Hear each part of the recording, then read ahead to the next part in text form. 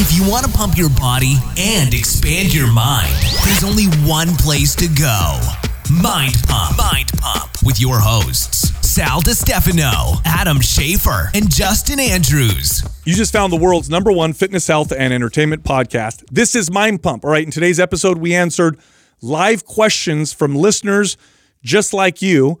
But the way we open the episode is with a 53-minute intro where we talk about scientific studies, current events, and we mention our sponsors. Here are some of the things that we talked about in today's episode. We talked about how you can't get fat from protein. We talked about the 850-pound pop brownie. We brought up inflation. We talked about eye drops that can replace reading glasses. I talked about how taking glutathione can improve the pump and give you better muscle gains. By the way, one of the companies that we work with is called Live On. You got to go check them out. They got great glutathione. Head over to liveonlabs.com/Mind Pump, and there's a discount right on there for Mind Pump listeners. Then we talked about the trip we took to Arizona to speak to NCI coaches. We talked about the green juice from Organifi. Organifi makes organic, vegan-based supplements. One of them is our green juice. I love it. I take it almost every single day. Go check them out. Head over to Organifi.com. That's ORGANIFI.com/Mind Pump and use the code MindPump for 20% off. And then we talked about Time Magazine's Person of the Year. Then we got to the questions. Here's the first one. What are some ways to improve the mind-muscle connection? Here's the second question. Are wrist wraps helpful long-term? The third question, this person wants to know if they should use a weight belt when they work out. And then the final question, are there any proven benefits to taking ashwagandha? Also, all month long, 2 programs are on sale, both 50% off. The first program is MAPS HIT. That's high-intensity interval training. And the second program is MAPS Split. This is an advanced bodybuilder-style workout program. Both 50% off. If you're interested in learning more or you just want to sign up, head over to mapsfitnessproducts.com and use the code December50. That's December50, no space, for the discount. All right, look, it's almost impossible to gain body fat from eating a lot of protein. All right, guys, let's talk about this for a little bit. I don't disagree with that. I remember the first time that I kind of figured this out. We've talked on the show when we pieced together the processed foods, tip, right? Telling clients to stop eating processed foods. And I wish I remember, like, if it was something that I kind of like did myself first, and then I was like, oh wow, I wonder if this works with clients. But and your baked potato thing that you always talk about, like try eating like 4 or 5 baked potatoes with nothing on it, and it's like impossible, But yet you could crush a bag of potato chips. Proteins, like, it's similar that way. If you're getting, and that, I think that's the one caveat to that. What you're saying is that if it's whole foods that you're getting that protein, because you could probably get fat off of eating processed foods that are full of protein. Yeah, there's protein Snickers bars now. So, right. I mean, what are we talking about? Yeah. Right. Well, so there's 2 things to this. One is what you're saying.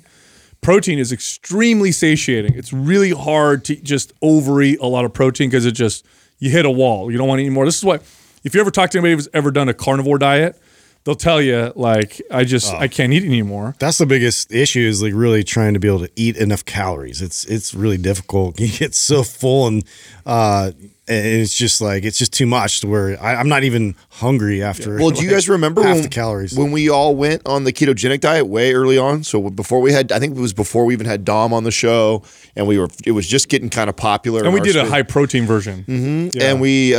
And then we all decided we'd run it. And we do it, and I would just happen to be in the middle of like still, I think, just wrapping up competing even. Or you were trying to bulk. Yeah, I was in a bulk, and I was like, okay, well, let's just try and do this. And I remember how hard it was, and that's kind of what made me kind of throw in the towel. Was, dude, I'm not able to eat 5,000 calories of just proteins and fats. Like, you fill up so fast. Yeah. So there's 2 parts to this. So first off, I do want to be clear: if you eat more calories than you burn, you will gain body fat. That's science. Right, that's science.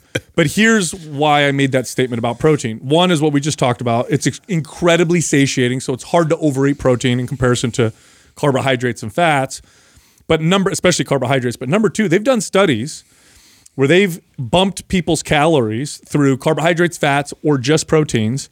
And at the end of these studies, what they found is that the increase in calories that came from proteins resulted in less fat gain and some muscle gain. That's even if all things equal? Yeah. That's interesting. Yeah. Now, here's the speculation. The speculation is, one, protein has this incredible thermic effect. So eating more protein means your body tends to burn more calories. So the calories in versus calories out, like that rule of thermodynamics, it still stands, right? It's a rule of physics. But eating a lot of protein tends to change the calories out side of the formula. Eating more of it tends to make your metabolism burn more calories. And then the second part is, we all know that, and again, this is clear in studies as well, eating a higher protein diet tends to lead to more muscle gain. And what does more muscle do? It burns more calories. So if you're eating a lot more protein versus the other macronutrients and your calories are high, you're less likely to gain body fat in comparison to the others, or it's going to be hard to eat a lot more when it's just protein. Now, is there still information out there that's like sort of deterring people from this in terms of like the mTOR and like cancer sort of being a scare with that? Yeah, so mTOR is mammalian target rapamycin. I think I'm saying that right. And this, because I remember these things. Yeah, it's just mammalian. Yeah, listen, I don't remember a lot of things. It's funny. It's like I'll be with my family and they'll ask me certain questions. I'll be like, I have no idea, and I'll remember something random. Or we'll have a just meeting, Tourette's, and 30 minutes later he forgets what he's supposed to do afterwards. Completely. So, and it's a skill that's good for podcasting. So thank you, God, for this. Help me find this. Oh, it's perfect. This career. Yeah. Anyway, so this particular, mTOR signals muscle growth, but it drives the growth of a lot of things. If you spike mTOR when you have cancer, you'll probably accelerate the growth of cancer. So people will say things like high protein diets will increase your risk of cancer. Not true. By the way, carbohydrates also feed cancers, and even fats in some cases, although not as often, can feed some cancer. So there's a difference between a environment where cancer is present and in a healthy environment. In a healthy environment, and by the way, if you have cancer, a lot of things change. There's a lot of things that you need to change and modify. In some cases, they'll put you on hormone blocking drugs and other things, which normally would be a bad thing. So that's the thing to consider. But when you're healthy, in the studies with healthy people, high protein diets are not only perfectly healthy. In fact, a study just came out showing that in older populations, higher protein diets are connected to lower risks, of all-cause mortality. Again, probably because higher protein diets result in more strength gains, or at least strength preservation. And we know now how strongly connected strength is to all-cause mortality as you age. The stronger you are when you're older, the less likely you are to die from all different causes. Well, this is where that tip comes from too, where we tell people to eat protein first. So you sit down and you get your plate, instead of filling up on the bread or the chips. Just eat the protein and fats first, and then vegetables, and then move to like your starchy carbs. And many times, just by telling somebody the order that they eat like that, will limit the amount of carbohydrates and calories that they consume. And it's been like one of those tips that, and it's a psychological thing too, because you're not telling the client you can't have the carbs, or you can't have the chips, or you can't have the bread. It's just, hey, go eat your protein and fats and veggies first, and then go ahead and enjoy that. And many times what ends up happening, by the time you get to those, you're just full. Yeah, I think there's also this myth that, and there's some truth to this, that because humans evolved for the vast majority of human history where food was scarce, that we evolved to just eat when food is in front of us, and we'll just eat ourselves to death. There's a little bit of truth to that, but in reality, the truth is there's a lot of falseness in that, in the sense that our bodies, even back then, had safeguards against overeating, because it would have killed you back then just like it does today. Maybe not obesity, that would have been much more difficult to accomplish, but like overeating and damaging your digestive system, or causing yourself to feel sick. So, we do this hunt, we kill this animal, or we come across this, naturally growing tree with fruit on it. Even it was still detrimental for us to just eat until we made ourselves sick, even back then. So we have these natural safeguards, and it's satiety, and we hit it. But the way we get around it now is we take different flavors and foods and combine them in ways, usually engineer them in ways, to make you eat even more and more, to kind of get past that barrier, because those barriers that we have evolved with whole natural foods, and evolved with where sugar was quite rare. I mean, tell me where you would find sugar in nature, not with like modern agriculture, none of that stuff. if you're It's fruit. yeah, fruit, but barely. Yeah. Like Yeah. you And might find vegetables. some berries. Yeah, they're bitter for the most part. Yeah, or an apple. And tiny. apples back then were like full of seeds and lots of fiber. Yeah, I remember seeing an article that like compared like our fruit today versus fruit just like 100 years ago. Did you like know how that dramatically different it you was. can look at old paintings from the Renaissance Like of fruit. bananas and stuff? Yeah, and they're sliced open. Don't even and- look the same. No, Yeah. bananas are full of seeds. Apples are very little flesh. Fruit was way less packed with sugar. That's just how it occurred in nature. Now we bred them to make them like super delicious and So do you not think that after a big hunt back in the days that you wouldn't gorge out on the food, or you just couldn't because it's all meat that you were consuming, and so because that it wasn't super palatable, it wouldn't hijack those systems? I think you definitely would eat until you were satisfied. Yeah, because and you could eat definitely would more. do that. That would be silly. If you don't eat for a week and then finally you get a kill, Mm-hmm. everybody is eating as much as they possibly can, probably until they are almost feel sick. I Yes, would think. but those barriers, that satiety signal, that palate fatigue, kicked in. So you'd eat and eat and eat. Like, man, I can't eat anymore. Now, what you, and this is from looking at studies of modern hunter gatherers, the foods that are prioritized, or the parts of the animal that are prioritized, tend to be the organs and the fatty parts. So we would eat those first. Obviously, the most nutrient dense. Like animal liver is so packed full of nutrients. It's like the nature's multivitamin. So we'd eat that first.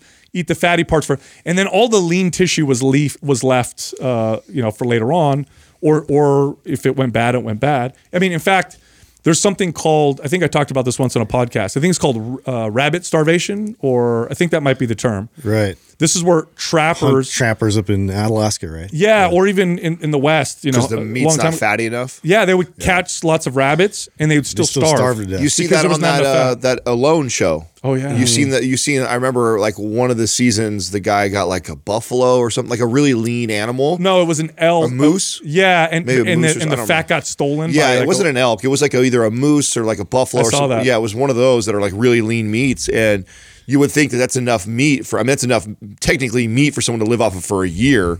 And it still wasn't enough for him because he ended up. I remember like the Wolverines got his fat. the fat and the liver, and so all he had was this lean meat, and then he was like starving. Yeah, I remember that. He He, had to leave. he literally took all the fats and he separated them and put them in this like he thought like animals wouldn't get to it, and the freaking Wolverine got to it, stole it all, and all he had left was lean meat. How frustrating would that be? You're going to dude. starve to death and you have all this meat. Yeah, and it's right there in front of you. It just makes me think. I mean, how it's just so interesting where we are now, where we can select like vegetable based meats, or we can engineer these kind of meats that aren't even from animals. How do you even get satiated from that? Yeah. How do you even get that signal? It's like, to me, it's interesting. Like, is it mainly from nuts and from beans? And it's like, that's like for like a vegan, like that's got to be really difficult to ever feel like you're fully Dude, satisfied. you ever seen the ingredient list on the Beyond Meat? Doug maybe should pull this Well, it's up. all like vegetable oils and There's like 50 ingredients in Yeah, there. no, it's crazy. It's There's like a bunch of super, things it's like in there. super Now, science. how long do you think you need to be like monk-like before you become in tune naturally to those systems? Because they're there still, right?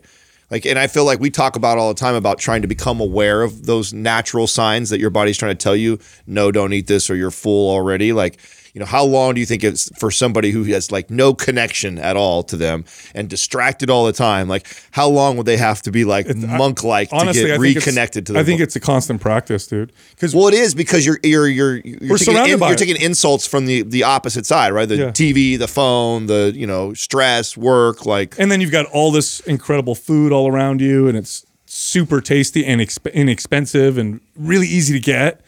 I think it's a constant practice, dude. This is like is there stuff to support like people who live like in rural areas versus in like cities that would used to be, not anymore. It used to be that way because rural areas didn't have access, but now our markets are so damn effective that people are obese everywhere. In fact, in certain cities, people are less obese because the cities were designed before cars were invented, so people have to you walk. walk around everywhere. Yeah, so it's like doesn't matter, dude. Where you're at now, you've got this food accessible, and it's gonna be it is a problem. So let's look at this ingredient list, Doug, when he pulls it up.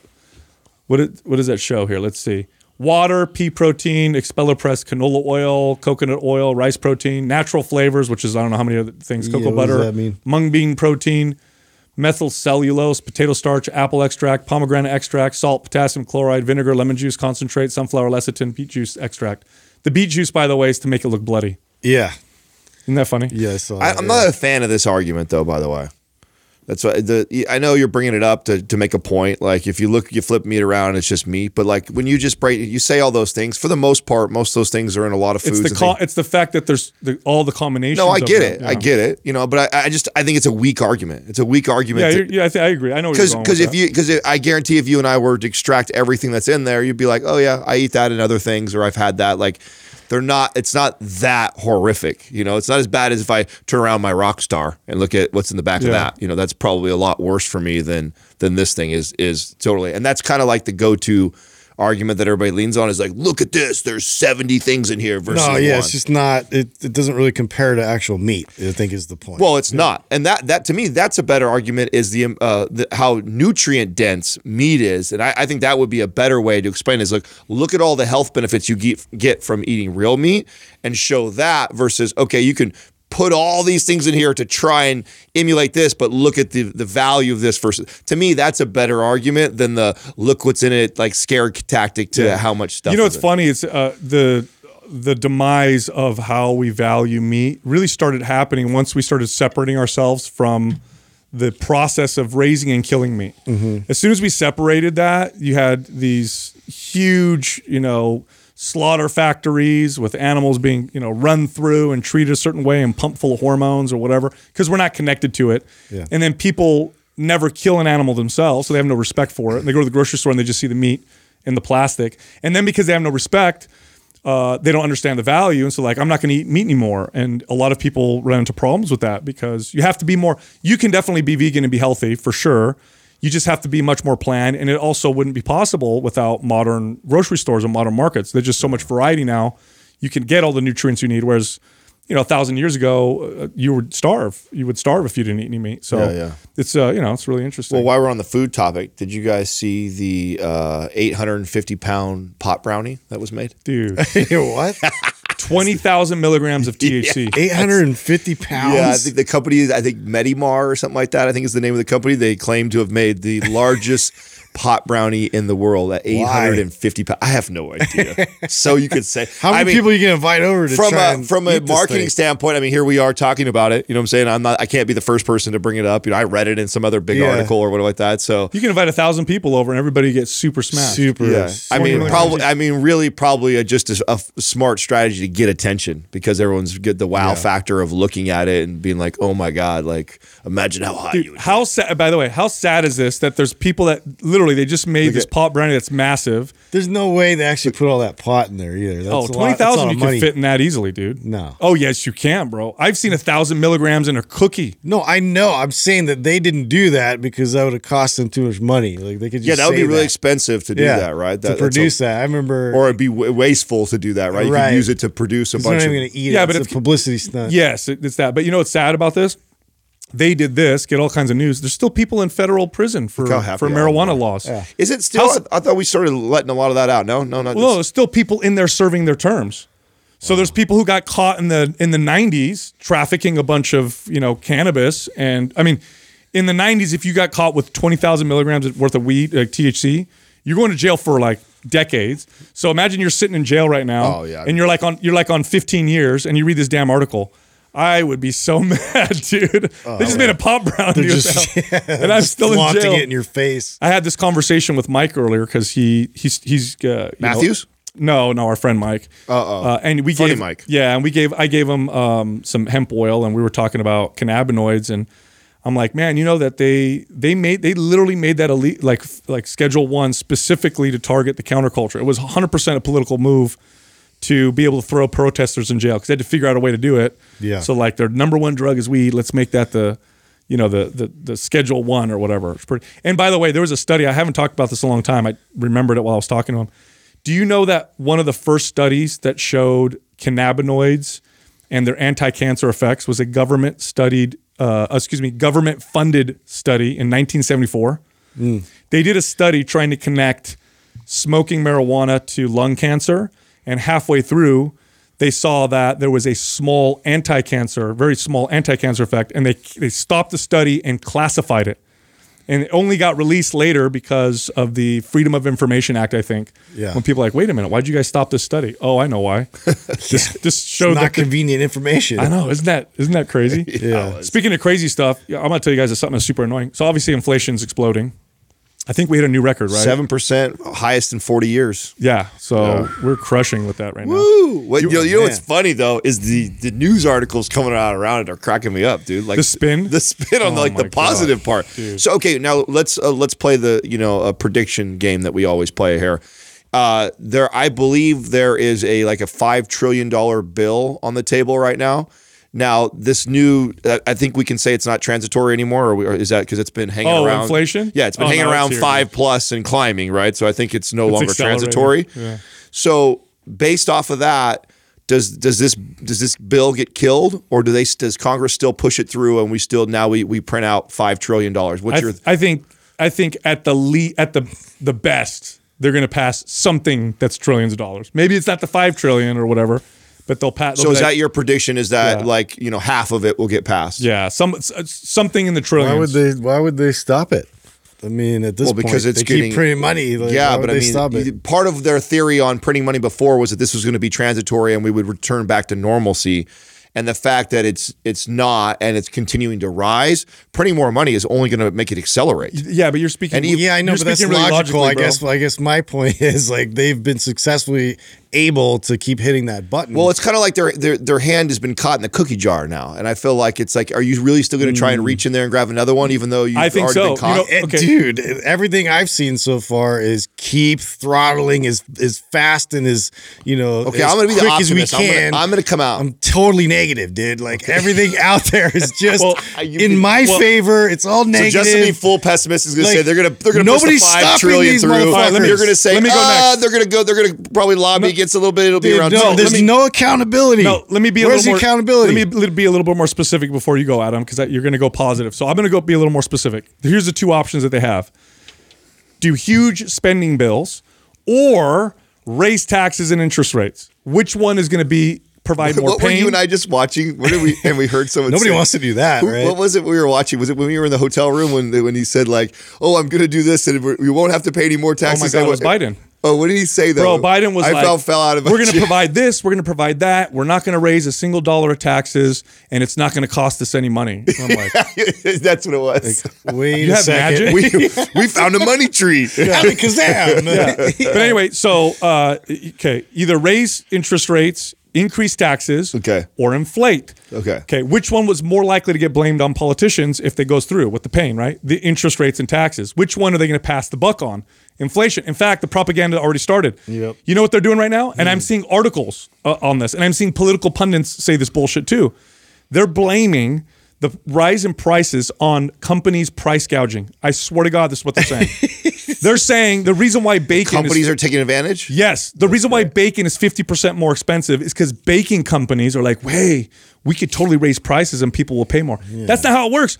If I'm in a competitive market and I have a product, I wish my competitors had to raise their prices. Now I'm going to crush them. It doesn't work that way. It's not price gouging. Sorry, these prices are reflecting what's going on. But they're already starting the propaganda machine. And inflation is their favorite way to tax people without people realizing it because it's easy to pass the buck. All right, go positive. Yeah. I dare you. Well, I mean, I got nothing. I'm gonna be the optimist of the group, and I want to believe that they're gonna shut it down. So I'm gonna say they're not gonna pass it so, At all? Like zero? At all, zero. Yeah, I think that we have to, at least for now. I mean, I think that it's so out of control. I think you can't pitch the transitory thing anymore. That it's here to stay. In fact, it's probably inevitable. It's going to get worse. And so by printing any more money, it's only going to make that situation 10 times worse. So I think that. So I'm going to be your political opponent right now. So you said that, which is true and honest and logical. So now I'm going to beat It's you. not good politics. Now I I'm know. going to crush you in politics. I'm like, wait a Everybody's minute. just going to blame somebody else and keep passing the buck. I'm going to say it like Like this. they do What- every time. Adam, you don't want to build new bridges and create new jobs and fix our crumbling infrastructure. You want to cancel this bill when Americans need work the most and people need the most help. Yeah, you lose, I win. I mean, that's going to be the pitch. You don't think that a lot of people are kind of. I mean, you brought it up the other day about his approval rating right now. So most people are pretty upset. I think most people see the writing on the wall now. Don't you think, or no? I think they do, but they don't understand. People don't understand inflation. They don't understand what's happening. They see that this new bill is going to get passed. We're going to create jobs with it. By the way, okay, government doesn't create jobs. They take money from producers and they spend it on stuff that they think is valuable. Through the process, you automatically lose wealth because there's a massive bureaucracy that administers it. And you also have to pay off the special interest groups. We won't talk about that. Yeah, and then who knows if what I'm building is going to have market viability because there's no pressures on it. So I'm going to build it and then who knows, and we'll see what happens. So it's really, I mean, literally I could be like, I'm going to create 1,000 jobs and here's your job. You're going to dig a hole and fill it back up and we're going to pay you. And how are we going to pay you? We're going to just print money or I'm going to tax these people over here. Speaking of jobs, I heard that it's pointless to even pay attention to unemployment rate. And the reason being, this was very interesting. I've never heard this before, that as like for example, 50 years ago or 50, 60 years ago, the skills that you needed to be in the workforce is so different than now. That keeps leveling up while we're not getting more educated. Now, maybe as a whole, like we are, but there's a larger the percentage of people that are uneducated are growing at a faster rate, and the jobs are getting further out of reach. And so it's inevitable that number is always going to continue to get worse. I thought that was really interesting. I had never heard anyone make that point before, and it makes a lot of sense when you think about our parents' like the jobs you do. A lot of them were like labor, like you know what I'm saying, that the skills required to learn how to do it, you could get hired. So you're saying TikTok influencing isn't paying off. It's not a real career. What the fuck? Well, I don't know. According to unemployment numbers, it's pretty low. But one thing they don't tell you is how many people stop looking, because those people are off that. So if you say that you're not looking for a job, even though you're unemployed, they don't count that. So I don't know. That's another reason why I hear it's not very important. It's like, we're not tracking that, which that's just as important too, right? Yeah, I don't know. But isn't that interesting when you think about that? I was like, wow, it is kind of inevitable that it's going to continue to get worse. Then, like if we're not getting smarter as a whole, and the jobs are being replaced with AI, and it's requiring you to be smarter, that you either have to be able to run AI, you mean have more skills, skills than what just 50, 60 years ago. And it is, when you think about jobs, what they look like. Isn't it just like when Google announced they're having more of that in-house education where certificates, you could just go direct, right out of high school. I think the market will answer that. I think that's the move, is to really just get them more skilled within that specific trade. I do too. I think in tech especially, let's say you get a 4-year degree in tech, at the speed at which it's advancing, at the end of your degree, what you learn the first 2 years might even become kind of obsolete. So companies like Google and Apple and others are creating their own education systems, and then their 6-month certificate is equivalent to a 4-year degree, not just for them. There's other companies that are accepting these certificates as well. So I think it's going to keep doing that. As far as education is concerned, we are more educated than we were 50 years ago, generally speaking. More people. Generally speaking, but we're the skills required for jobs is outpacing that. Well, what happens is that the jobs that are at such high demand and require high skill. For example, I read this article. I think I sent it to you on computer engineers. Do you know the difference between the productivity of what they would consider a superstar computer engineer and your average engineer? No. It's crazy. I don't think you said this. Yeah, so one of the founders of Netflix, it wasn't the gentleman that we interviewed, it was one of the other ones, but he said that they had a meeting where they had to decide how many computer engineers or coders are we going to hire to create this new, product, this new service. And he says he had a budget to hire, I think it was 8 engineers, but he remembered learning about these what are called superstar engineers that are hyper productive and really good. And so rather than paying 8 engineers average salary, he hired one who was a superstar and paid him a fat salary. And it worked. He said because of the amount of productivity that these high-level engineers can produce, one of them is equivalent to 20 engineers. Oh yeah, that's just efficiency, which right is there. really crazy. So there's a huge discrepancy between these superstar, coders and engineers, and then your typical one. And it's just like that guy that's on Soylent and just never leaves his fucking computer for just all day. Dude, Yeah. speaking of tech, did you guys read the article on these new eye drops that just got approved by the FDA? Eye drops. Oh, and tech. No, Okay, technology, it's really crazy. So they created eye drops that can eliminate the use of reading glasses. what? Yeah. So you use these eye drops. So it's a temporary. It must be like a film that gives you no. No. So what it lasts for I think it's like 12 hours or 10 hours. So you put these eye drops in. So the problem with people reading when they start to get older and they have trouble reading things up close is the muscles of the eye, the ones that constrict the pupil, start to become less flexible and you start to lose that ability. So you might have good vision far away, but then when you look up close, your eye can't adjust in reduced light, or I don't know what happens if your pupils grow or shrink. Justin's listening intently right Yeah, now. I know. I'm trying to figure this out. Yeah, so I'm like squeezing my eyes. But the people on the podcast don't ever get to see this. But when Justin's like this all the time, whenever He's thinking hard. Yeah, when it's his turn to look at the notes, he's like, I'm like, where's this going? It looks like an old man trying to look at it. do you have the worst eyes out of all of us? Probably. For sure. Yeah. Well, I mean, I do. Are you far? Well, or what color near? are your eyes? What color are your eyes? Color? Yeah. What Well, can't you see them? Well, no. Well, I can't now. You What's look the at her. opposite? Because I Well, can't that's- see well, no, people far. with My light- feelings are hurt right now. You don't know my eye color? The reason why, we've been no, together there's for like no, you 7 know years. that somebody who, it's like Justin I has guess it's lighter brown 'cause- someone who has yeah. lighter color eyes is way more likely to have eye problems than someone who has dark colored eyes. You Really? know that? Oh, you didn't know that? Oh, Is is that that a because the UV goes in and Oh, you damages didn't the know eye? that? Oh, look up. I know that like my fair skin and like redhead, I know specifically has a higher pain threshold. Oh, He's like, I got to say something cool. He's like, you guys are wimps. I could add one more page. yeah, maybe Andrew could look it up for us since Doug stepped out in the middle of our podcast. I think The he fun had, of I it. think he had diarrhea. We lost our Google. we lost our Google. Talk shit about him because he That's stepped what out. happens. When Doug leaves, we're going to talk shit about him all the No, time. you guys didn't Yeah. know that? Yeah, look it up. Google Master. No, I mean I Like, know I'm that's- more squinty as a result. No, right? if Like, you I have, look if you at have the light sun, colored I'm like, eyes, I mean, "Ugh." it's like dramatically different, Sal. Like the likelihood you'll wear glasses if you have blue eyes is extremely higher than if someone has brown eyes. I mean, Okay. it kind of makes sense in terms of if you like for your skin with pigmentation. I'm going to guess before I look it up. It has to do with UV damage because maybe Oh, darker. did you just hijack it, Andrew? Look at this, Oh, look Andrew. at Andrew. Oh, Yeah. see, we got What's it- See what happens, Doug? We got a backup plan. You've been Doug replaced. just lost his job. What does that say right there? Can you expand on that right there? Although brightness may be an issue for light-eyed people, it is not directly related to the quality of their eyes and eyesight. I still got quality. In dude. general, science has not found evidence that people with darker eyes have intently better vision than those with paler. Oh, so not irises. better vision, but they're more likely to have to wear glasses. They have like What? Isn't that the same thing? no. No, I don't think it's the not? same thing. Because what you're saying is what it's saying right now, which about is this? the Look at UV this. rays.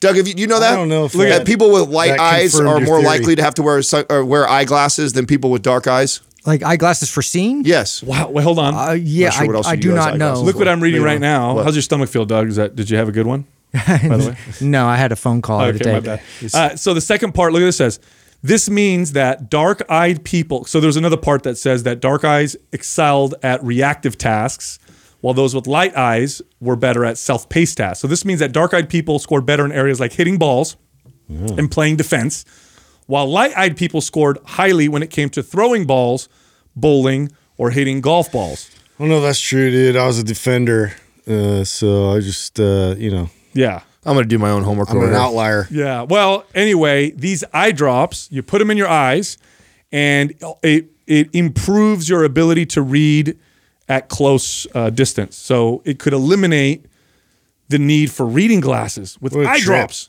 That's a trip. It is, right? Now, it just got FDA approved, so I don't know if I would necessarily want to put this in my eyeballs. Yeah. See what happens. Yeah, later Well- you find out it's just like eroding your eyeballs. Yeah, dude.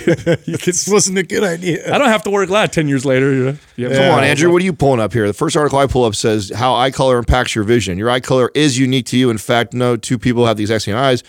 Blah, blah, blah, blah. One of the most distinguishing characteristics of people is a big part of this. Our expert. Light versus dark. Blah, blah, Can't blah, find blah, No, it did. Well, you know what it is? I clicked on it and then it brought me to another part Yada, of the yada, article. yada. The Did headline. I get there yet? No. Yeah, dude. I used to, there was Whether you have light or dark colored eyes, your eye color does actually have an impact on your vision.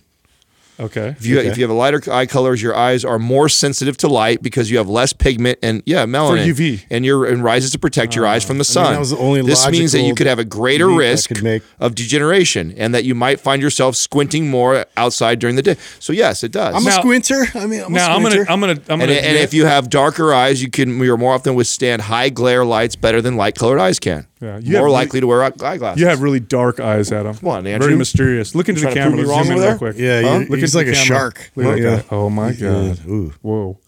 So exotic. yeah, okay. I'm gonna admit now I cheated because I had LASIK eye surgery. Oh, come on. Way long time ago. I actually had it like maybe 15 years ago. Do you know that? No. Yeah, I did. I had really bad. I was really bad at seeing things far away. Yeah. And That's I where went I'm in- at. I went in and got it done, and it's still good. My eyes now are 20. Last time I got it checked was 2010 in one eye and 2015 in the other, which is really good. Nobody really cares. That has nothing to do with our argument. Right? Great stats.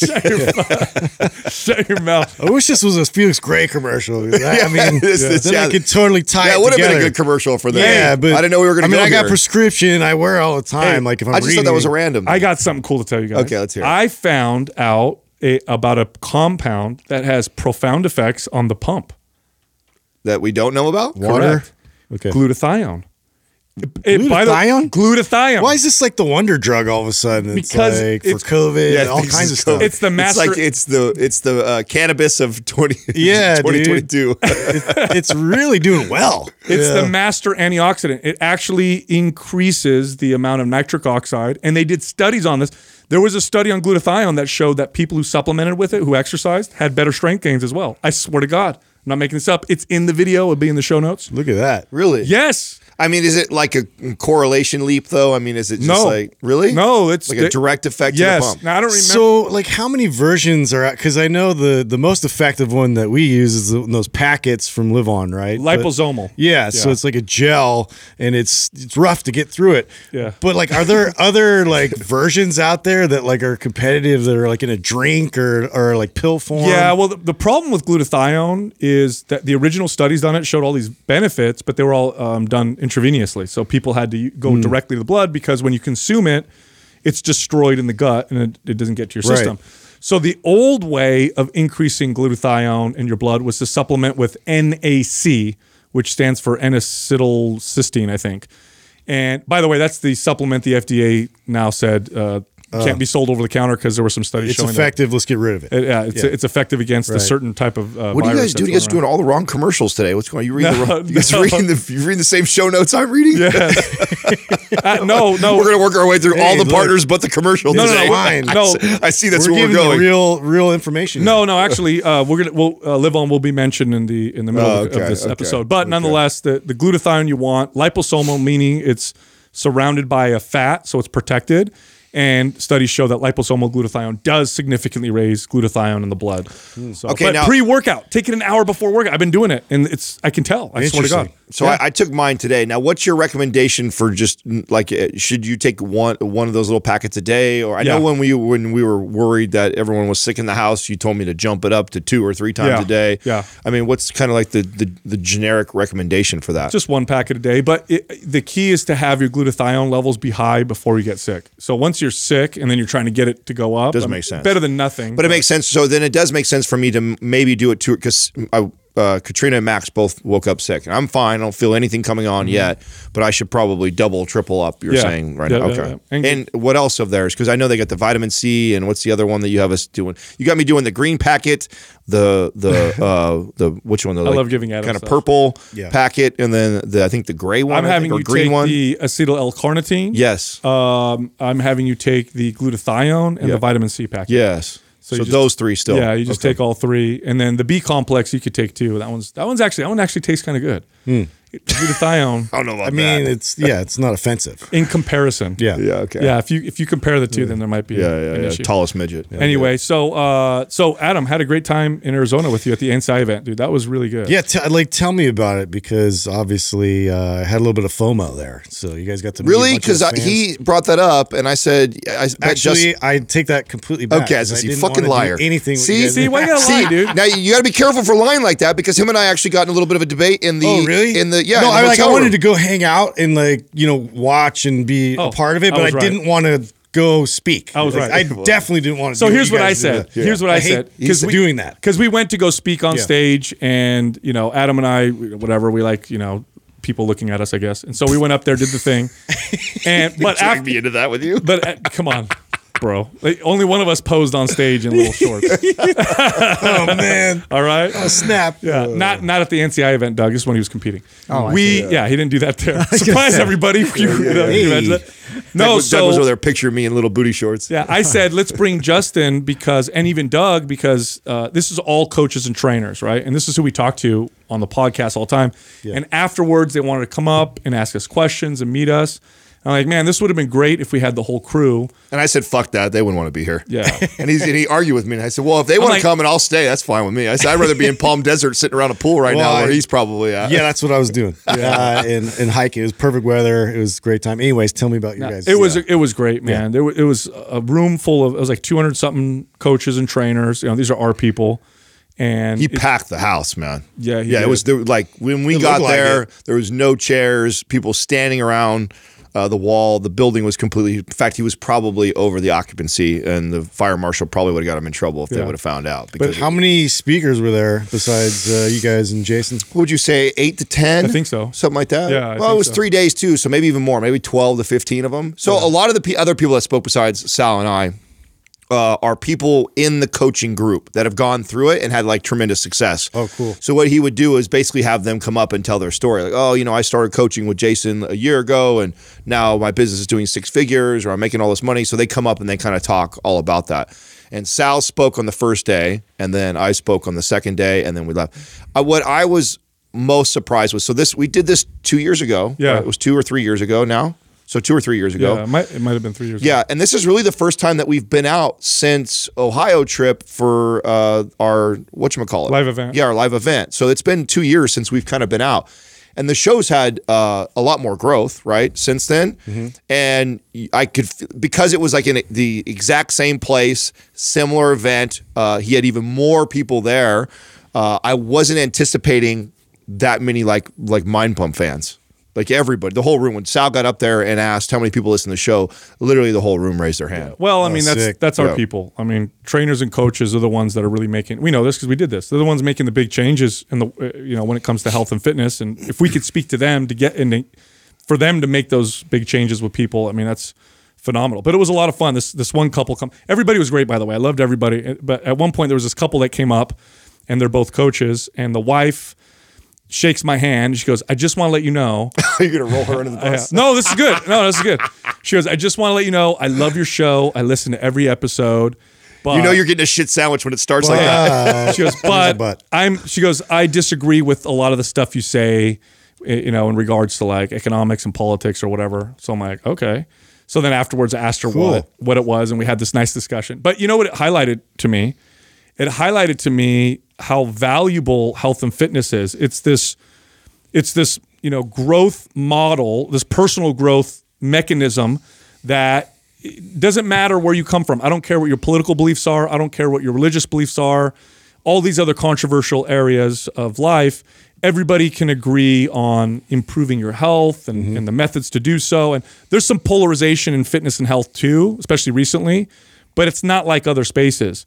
So it's great that she disagrees, with some of the stuff I say, but listens to every episode and loves the fitness and health stuff. It's one of my favorite things about the space that way. I remember all my clients that were so different from each other. Oh, but yeah. we all agreed on that, I don't know that I had many clients that I completely agreed with all that kind of stuff, but it was just about like getting better and improving and self-improvement. And, you had that common ground the whole time. So it didn't matter. Oh, I think that's what has led all of us to be kind of like we are, because I was the same. My clients that I had the longest, actually, I totally was socially and politically, like we didn't see eye to eye at all. But I like that.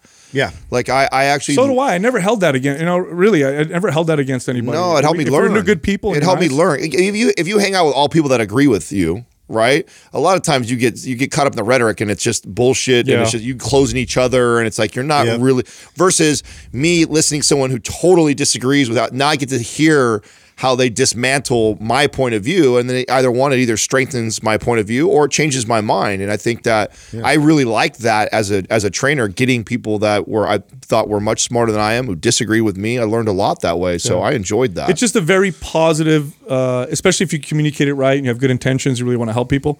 It's a very positive space. So the fact that we have such a wide range of people that listen to the show regularly who are interested in health and fitness, even though they may disagree with us in certain things, I think it speaks volumes of the space that we're in. And it was nice because, again, we're talking to a room full of coaches and trainers. And here's the beautiful and challenging thing about working in the fitness space. We've said this before.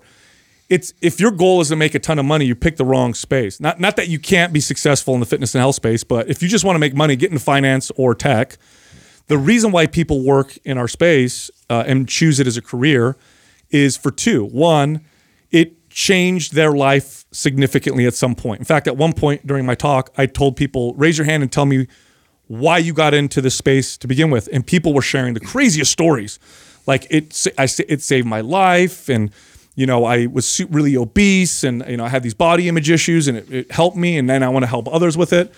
And then the second part is you have a passion for helping people. So it's like you do this and you have all this purpose and meaning behind it. And then the second part is, okay, let me figure out how to support myself doing this. So it's a great space to work in. And that's one of the reasons why I love, talking to trainers and coaches. Doug would have freaked out if he was there because I did what he hates. I went deep into like all the. Oh, you get everybody numbers. I told everybody. He did. Want to know how much money we make? This is what we make here. This is what we make here. This is what we make here. He gave away everything. Everything. And I mean, he was like, and Doug, he was like exact. Like there was no vagueness.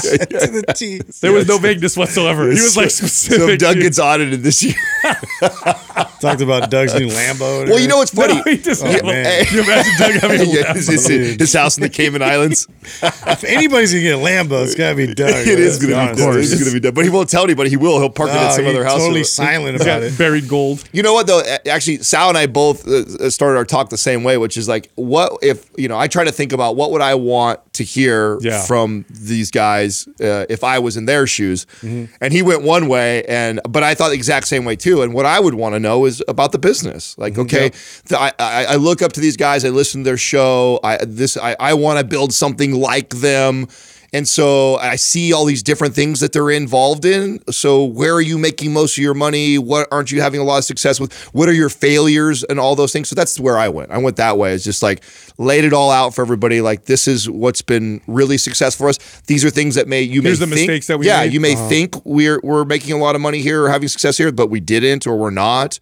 And so I kind of I just laid it all out there and then turned mine more into like an interactive. Although I wrote something completely different when I got there and realized that, all these people know who we are and what we're doing already. So I felt like the best thing I could give them was just more insight to. Well, I'm sure they appreciated that. Everybody loves transparency like that. Yeah, I must have got tagged on 15 different things of people saying that, like, I cannot believe how much transparency that he had or what he talked about. Like, so, and because I feel like everybody keeps that so close to the chest. Totally. I think that almost is a sign for me personally. Now there's boasting, which is what Doug, doesn't like, and that's not what you were doing, right? There's I make this, whatever, which is stupid, and I see people in our space doing that as well.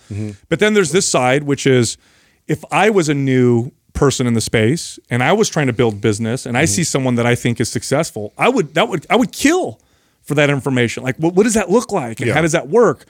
And the vagueness that people have sometimes in that scenario, it's weakness. It's how it comes across. Like they're afraid. It would be like if you went up to someone and you're like, man, how did you develop such amazing arms? And like, well, they don't want to tell you. I don't want you to build arms too because I got you know what I mean? Yeah. It's like that weak. Well, I just think about like mindset. What it's been like for us to build the YouTube channel and like apparel. These are two like very common ways that people in our space try and make money. And they're like two of the worst ways we've made money in this business.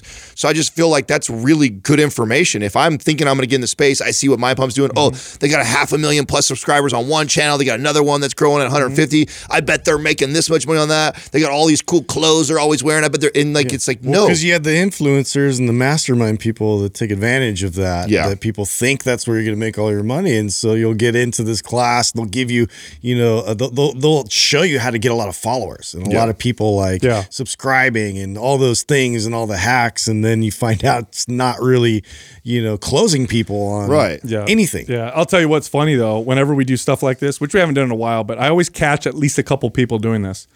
Though, so what happens is, and we made this mistake. So people afterwards, they want to come and talk to us and maybe take a picture. And we separate some, which is stupid because then people end up going, we should stay together. But anyway, I'll hear people come up to, and I caught a couple people that come up to me, be like, Sal, you're my favorite host or whatever. And then I'll see them talking to Adam. Adam, you're my favorite host. I'm like, hey, hold on. Oh yeah, you lied to me. You said the same thing to me, dude. I've seen that happen. It's so funny. And then one other thing, I know we're supposed to talk about Organifi. This is true now. I had a guy come up to me. You say this is true now. That implies that everything you just said before. The rest was a lie. All the other stuff was bullshit, but this is true. We weren't in Arizona. No, I had this. I had this trainer come up and he's like, "Oh, I know you're the supplement guy." He goes, "What's the one supplement you take consistently?" And I said, "Well, creatine. That's number one, and then number two was the green juice." And he was shocked. He's like, "Really? You take the Organifi green juice?" I said, "That's actually one of the only supplements that is a regular rotation." And so he's asking me why, and I'm like, well, it helps my digestion. I feel really good taking it. It's just a general supplement that I take, makes me feel good. Now, what do you say to the people out there that try and shit on the green juices? Because that's one of those ones that's a little controversial. Like people think that it's a waste of money and it's crap and it's why would you do that? Like, and by the way, I think we've always made it very clear. Like, you're always better off eating real vegetables and whole foods. That's why, right? So that's the issue. It's just hard to do all the time. Yeah, like if there's one thing that I probably don't do well enough in my diet is have a nice wide variety of vegetables. I tend to get stuck in this like 3 vegetable rotation. Well, I think you're actually very normal. I think that's if you prep your food, vegetables tend to be the thing that you lack. Like prepping. Yeah, it'll be like broccoli all soggy vegetables 2 days old are terrible. You have to do a day of or exactly. So like it's hard to get enough. Well, and two, like after listening to Zach, from when he's talking about like gut bacteria and how to make sure you keep it diverse and you keep that up. That's hard to do. You have to really rotate and make sure that you're getting all these kind of nutrients coming in to feed different types of bacteria. Yeah, and I could get stuck in the bodybuilder mentality just because it's simple, where it's like the same foods I can easily, and with vegetables, that's the worst. So I'll have like broccoli or asparagus or sometimes spinach, but it's usually broccoli or asparagus all the time. Yeah. And so I think the green juice just has variety. And like I said, it makes me feel good. Well, that's fine. I was talking to Organifi people at our party and I was like just raving about Pure because it literally is like I am like so hooked on it, and it's just because I'm a stimulant guy already. I don't need any more stimulants to throw on top of what I'm doing. And I just need more clarity. I need more focus. I need something to keep me sort of here, in the present moment. And it's really been one of those things. Speaking of which, by the way, Justin comes in this morning, right? And he drinks 2 cups of coffee probably by the time he's here. Yeah. I've never seen anybody drink caffeine during their workout. So it's not even pre-workout. He grabs a drink and it's like 300 milligrams caffeine. And sipping on it's refreshing. Halfway through his workout, he starts drinking. I'm like, dude, you doing a pre-workout for tomorrow? Like, why did you get more caffeine, bro? It's just, I'm at that point. Speaking of the Pure thing, it'd be kind of a fun experiment because it's actually been a while since I've consistently taken that. And I remember we talked about like when we first started trying it a lot, like the build-up effect of it and how I really noticed it when we were podcasting. And since I haven't for a while, this would be another good time for me to get consistent again. So you should next time you should start how we used to do it. Remember, we used to all drink it before we started the podcast.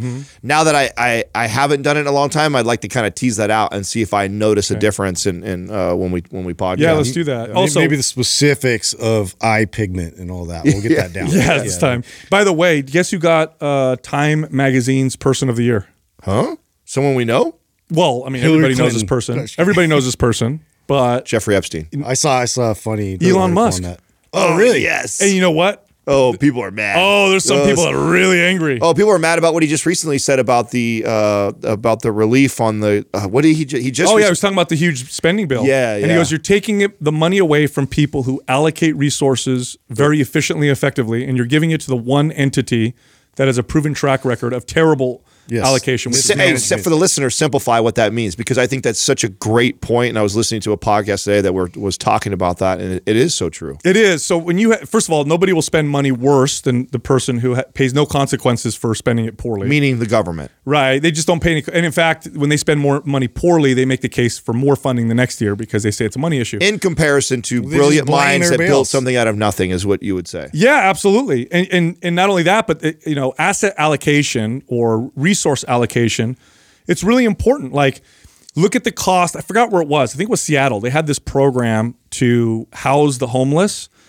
and there was this private organization that was doing it, and then there was the city that was doing it. Yeah. And I think the cost per room or whatever from the city was something like 10 times more expensive than what this charity private organization can do because of the amount of waste that they produce. So that's what he said. It pissed off a lot of people, but he's the person of the year. I'm truth actually hurts surprised that they sometimes. named him because he's so controversial. Yeah, that is crazy. Yeah, that guy, I swear, is my favorite. Even though I think Tesla stock is super bloated and doesn't match anything, any fundamentals, Elon is. I mean, it matches he's the amazing. fundamentals of betting on a founder.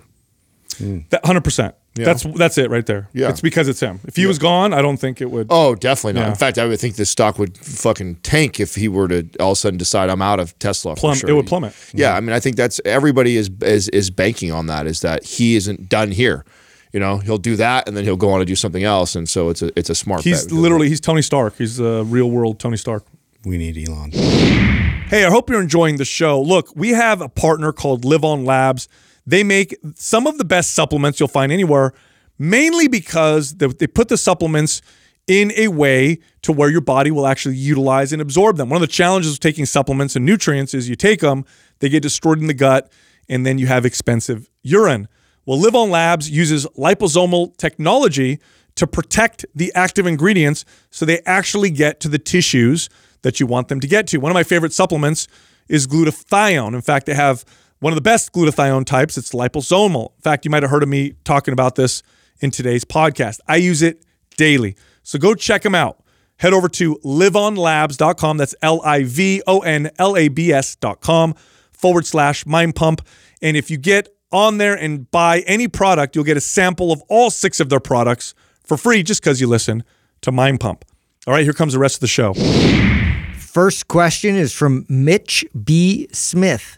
What are some ways to improve mind-muscle connection? You know, the mind-muscle connection is something that bodybuilders talk about all the time, right? It's being able to feel a muscle, a target muscle through a range of motion, a particular exercise. They've actually done studies to show that people can improve or increase the amount of muscle fibers that fire in muscles that they start to improve this connection to. So this is a good thing to focus on.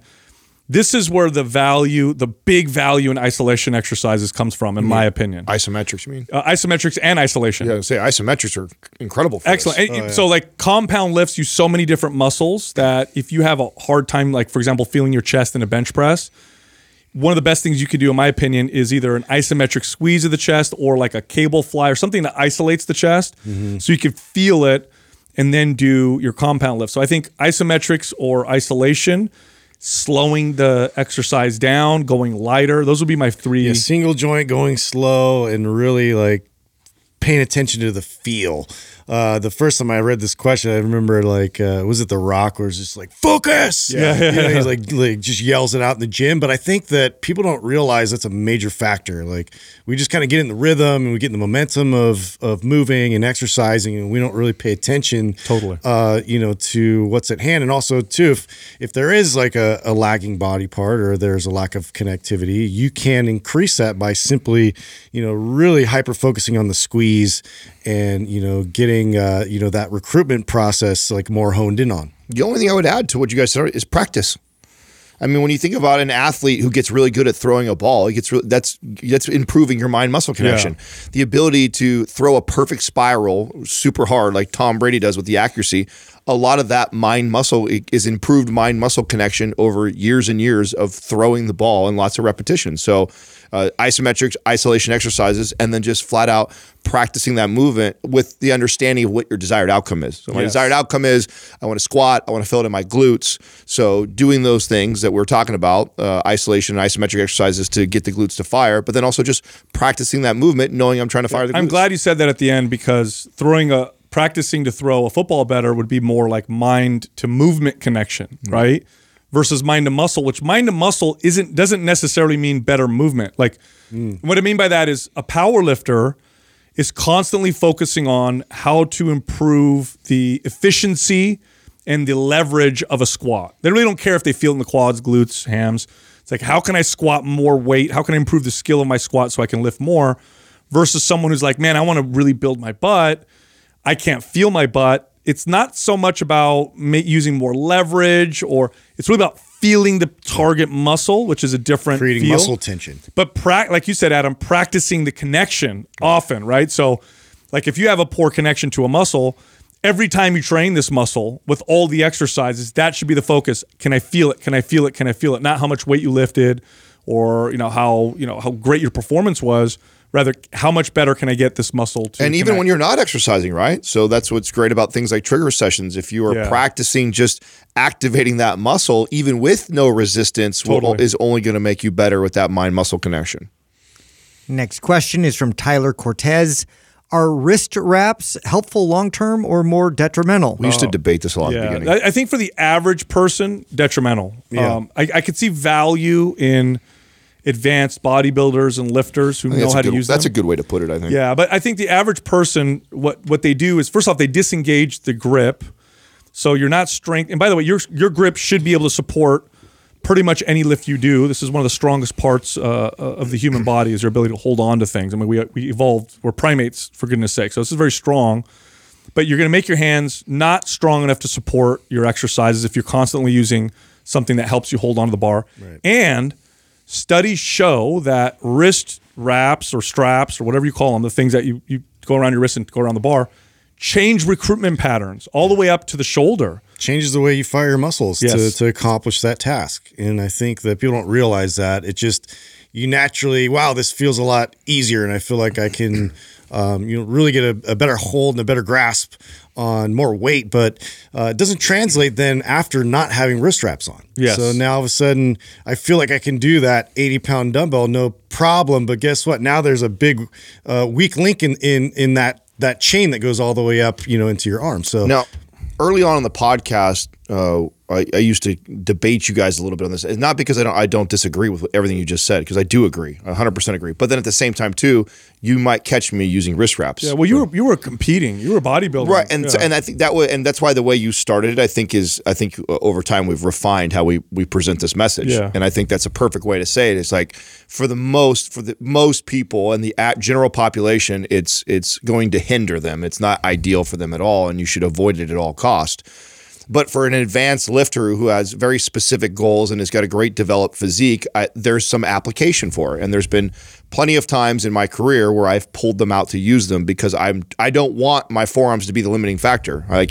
Even though, yes, practicing with the grip would be better for my grip, but I'm a bodybuilder. I'm trying to get my rear delt at that moment to fire. I don't care if my forearms aren't firing or getting developed at that moment. I'm trying to develop a very specific thing, and I don't want anything else to get in the way of that. And so there's times when there's some application, but talking to the general population, and by the way, I haven't used wrist wraps in a couple years now. Well, you're not bodybuilding. Yeah, I don't care right now. Yeah. Right now, I'm not like into the body sculpting thing right now. I'm just training to be healthy and fit. And because of that, if I can't hold on to something that's over 350 pounds, I don't deadlift it. Yeah. Because it doesn't matter to me anymore. Yeah, here's the places I'd say that are probably where people will use it, right? So high-level bodybuilders who are doing these high-volume workouts, they're doing 20 sets for back, and they're already really well developed, and they know how to isolate and squeeze, and they get plenty of hand and grip work and everything else that they do.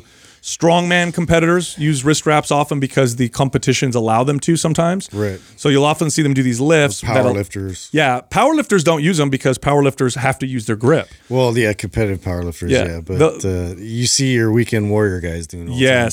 Yes, that's a big problem. It's an ego lift for those ones, I guess. Now I use them rarely, but here's when I'll use them. Let's say I'm going to do a heavy, stiff-legged deadlift. I'm not working my upper body. I'm trying to work my hamstrings. So, and I have 400 pounds on the bar, and I already did a conventional deadlift early in the week. What I'm trying to do there is actually use my arms less. Well, that's my rear delt example. Yeah. You are trying to isolate, even though it's impossible to isolate a muscle, but you're trying to put as much emphasis on your hamstrings. Yeah. And what you don't want is your forearms to limit you. Yes, or overtrain my forearms. Right. And because you're an advanced lifter who has got a balanced physique and has strong forearms, then to me it makes sense. And that's how I felt when we used to talk about this early in the podcast. You guys used to give me shit all the time, and I'd be like, well, listen, I feel like I can defend why I use it because I don't use it all the time, but then there have been specific moments. But when we're talking to the general population, I think most people I just should avoid always it. caution because either way you look at it, you're going to cause dysfunction. And that's just something that you're going to have to work your way back and you're going to have to repair. And eventually it's going to sneak up and bite you in the ass. So if you are competitive with it, there's a window for that. Sure. But you have to ask yourself too, what's a lesser evil? Someone to do an over-under grip on a deadlift or a wrist-wrapped deadlift? Depends who it is. Most people, I would say, you use your switcher over under back and forth. Which nobody does, right? Unless you're us. Yes, or or a purist who have you just do seen? double Right. over the whole time? A lot of people do Yeah. over under and to go max lift, and I would and I used to. Okay, I'm guilty of this, but looking back now, I actually probably should. I would have rather because the issues that I have are shoulder and upper back. Because you always stuff. kept the same hand. That's right. So did I. That's right. Yeah. And so, since I'm not switching back and forth, which most people don't, I probably would have been better off of using wraps in that situation. This is why I switched to hook grip. Exactly, but it took me 6 months to get my hook grip to be able to handle the weight that I could use with a alternate grip. Yeah, I've never given clients wrist wraps. Never. Neither have I. Yeah, I've never had them use them at all. And by the way, bodybuilders don't care about function. That's the other thing we need to realize. It's not a factor. No, they don't care. Like, oh, great, it's changing the recruitment pattern in my so okay, my hands can't handle the 20 sets I do for my back. I don't care. I'm going on stage, so it doesn't matter. Yeah. Next question is from Just a Girl in Her Jeep. Should I use a weight belt or just work on strengthening my core and proper breathing? Very similar question. I know. Right? Yeah. Same answer. If you're going to use a belt in competition, then you're going to want to train with a belt because it's a specific skill and it's a specific core recruitment pattern. Everybody else avoid belts. By the way, this is coming from someone who uses a weight belt when I do heavy deadlifts or squats. Why do I use a belt for heavy deadlifts and squats? I did it for so long that I don't feel like taking 2 years out of my training to train myself to not use it. That's literally how long it'll take. I've been training since I was a kid. And when I think I was 15 or 16, that's the story I talk about when I ran into those powerlifters. And they're the ones that, you got to use a belt or whatever. So then from 16 till, now, I've been using this belt. And I've gone through stints without using it. And I know it would literally take me a couple years of training without a belt. And I don't care at this point. But to the average person, you're way better off developing the type of core stability that you need to train without a belt. And it's different.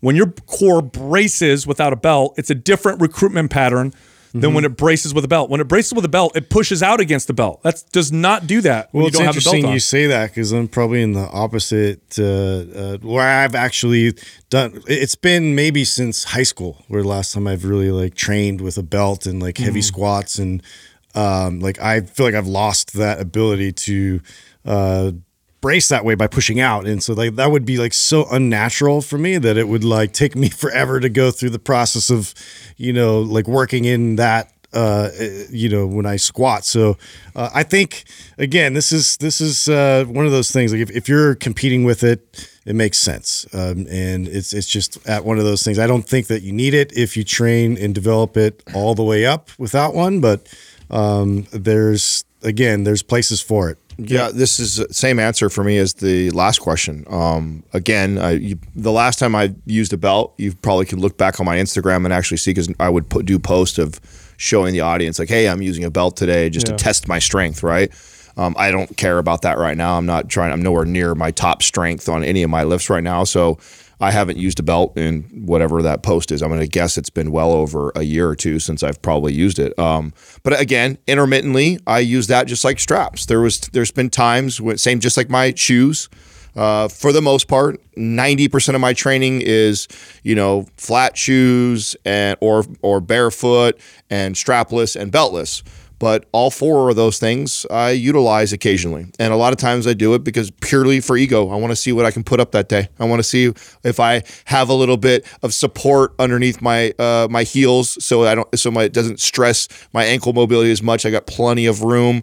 I want to feel that. Sometimes I want to throw the belt on and maybe stack an extra 50 pounds on there just to feel that heavy ass weight. Sometimes I lifted really, really heavy the day before. My forearms are fried, but I still want to rip deadlifts and I get the straps out. But very, very rarely, especially right now, since my goals are not geared around aesthetics or strength really right now. It's more about health. And then back to a point one of you made already, I've never had a client utilize a belt or straps. I've only had a couple. Yeah, now you've done a lot of work with your ankle mobility, and that's been more secure, and you got the depth to go with that and everything. Now, in terms of each one of those aids, which one do you think now, after putting work in, you'd probably see the most help from that aid versus maybe one doesn't have quite as much of an impact? Ooh, that's a really interesting question. I think we would have to first break down the lift, right? So if we were Depends on the lift, huh? Right, yeah. So if it's a deadlift, the belt. It's got to be, or the straps. Yeah, the straps. Yeah, arguably the straps, because I'd say right now my limiting factor of doing 400 pounds would not be my core or back. It would be my hands probably couldn't hold 400 pounds right now, but I think my back and hamstrings and glutes are strong enough.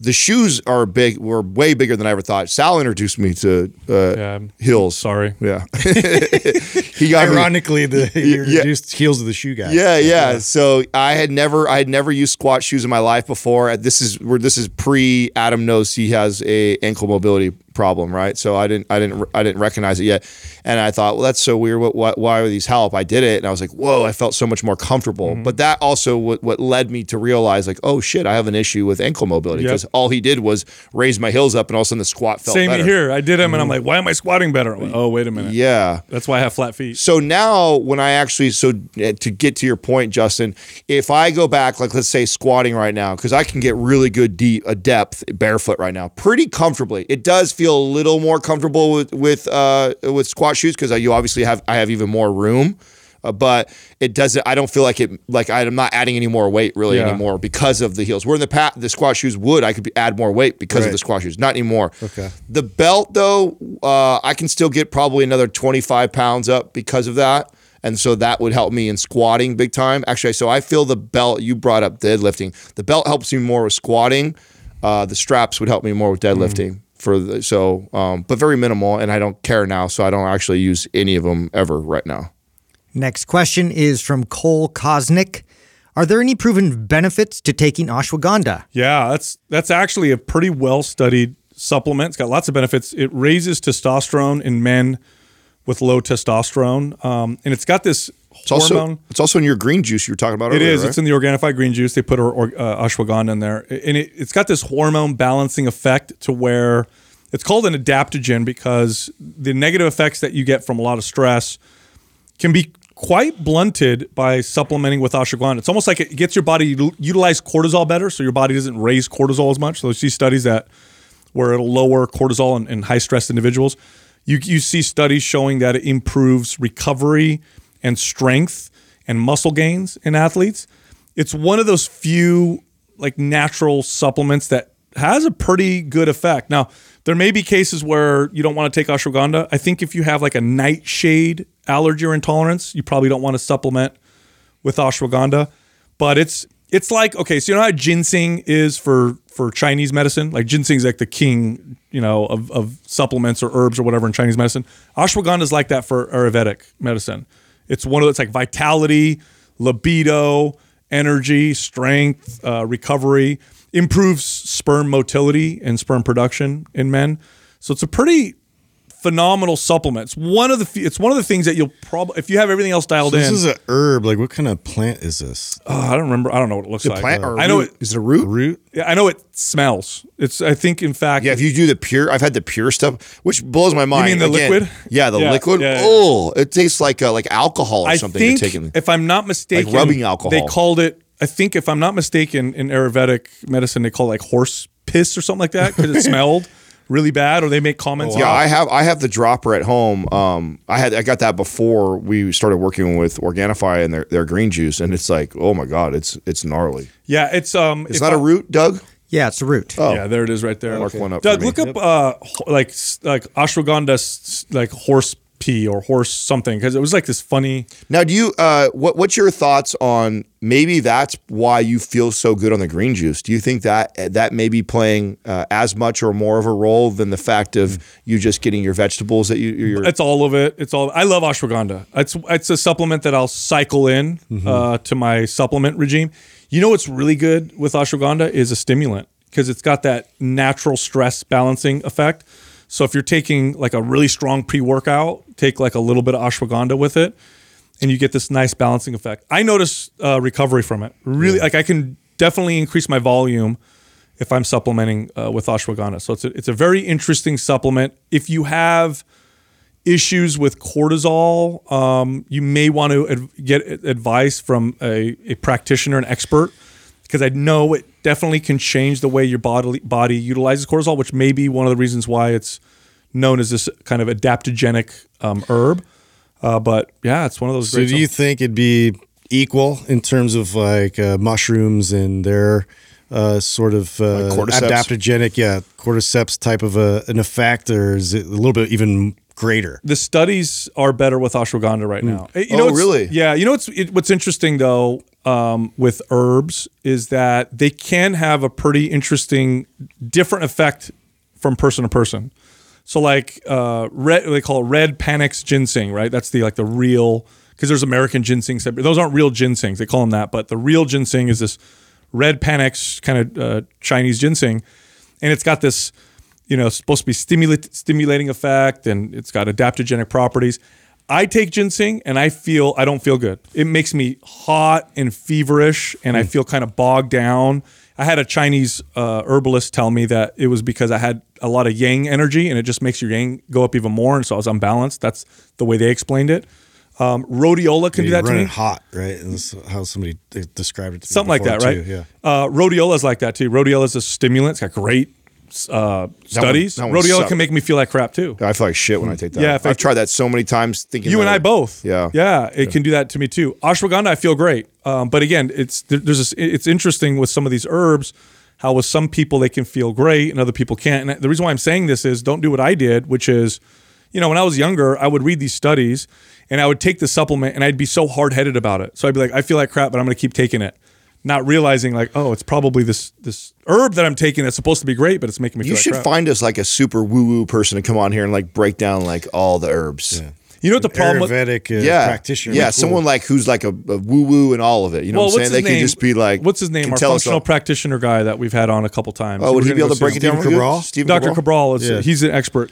You know what the problem is that if they talk in Ayurvedic terms or they talk in Chinese medicine terms, Yeah, people will scoff at it. well, not that they're going to talk about like, Who cares? We'll take care of that. but what I want to do is I want to see like the actual, double-blind placebo-controlled studies, and I want someone to break those down. There's a lot of them, right? Well, that's what I mean. But I want somebody who knows that, Yeah. right? That can tell us like you just asked a great question. Like, what is considered better, cordyceps or ashwagandha? Now you gave kind of your personal opinion on that, but I love someone to say like, oh no, there's way more research to support this for these reasons. And I mean, it would be cool to have someone like that. Yeah, on I'm there. with you on that. Yeah. Look, if you like our information, head over to mindpumpfree.com and check out all of our guides.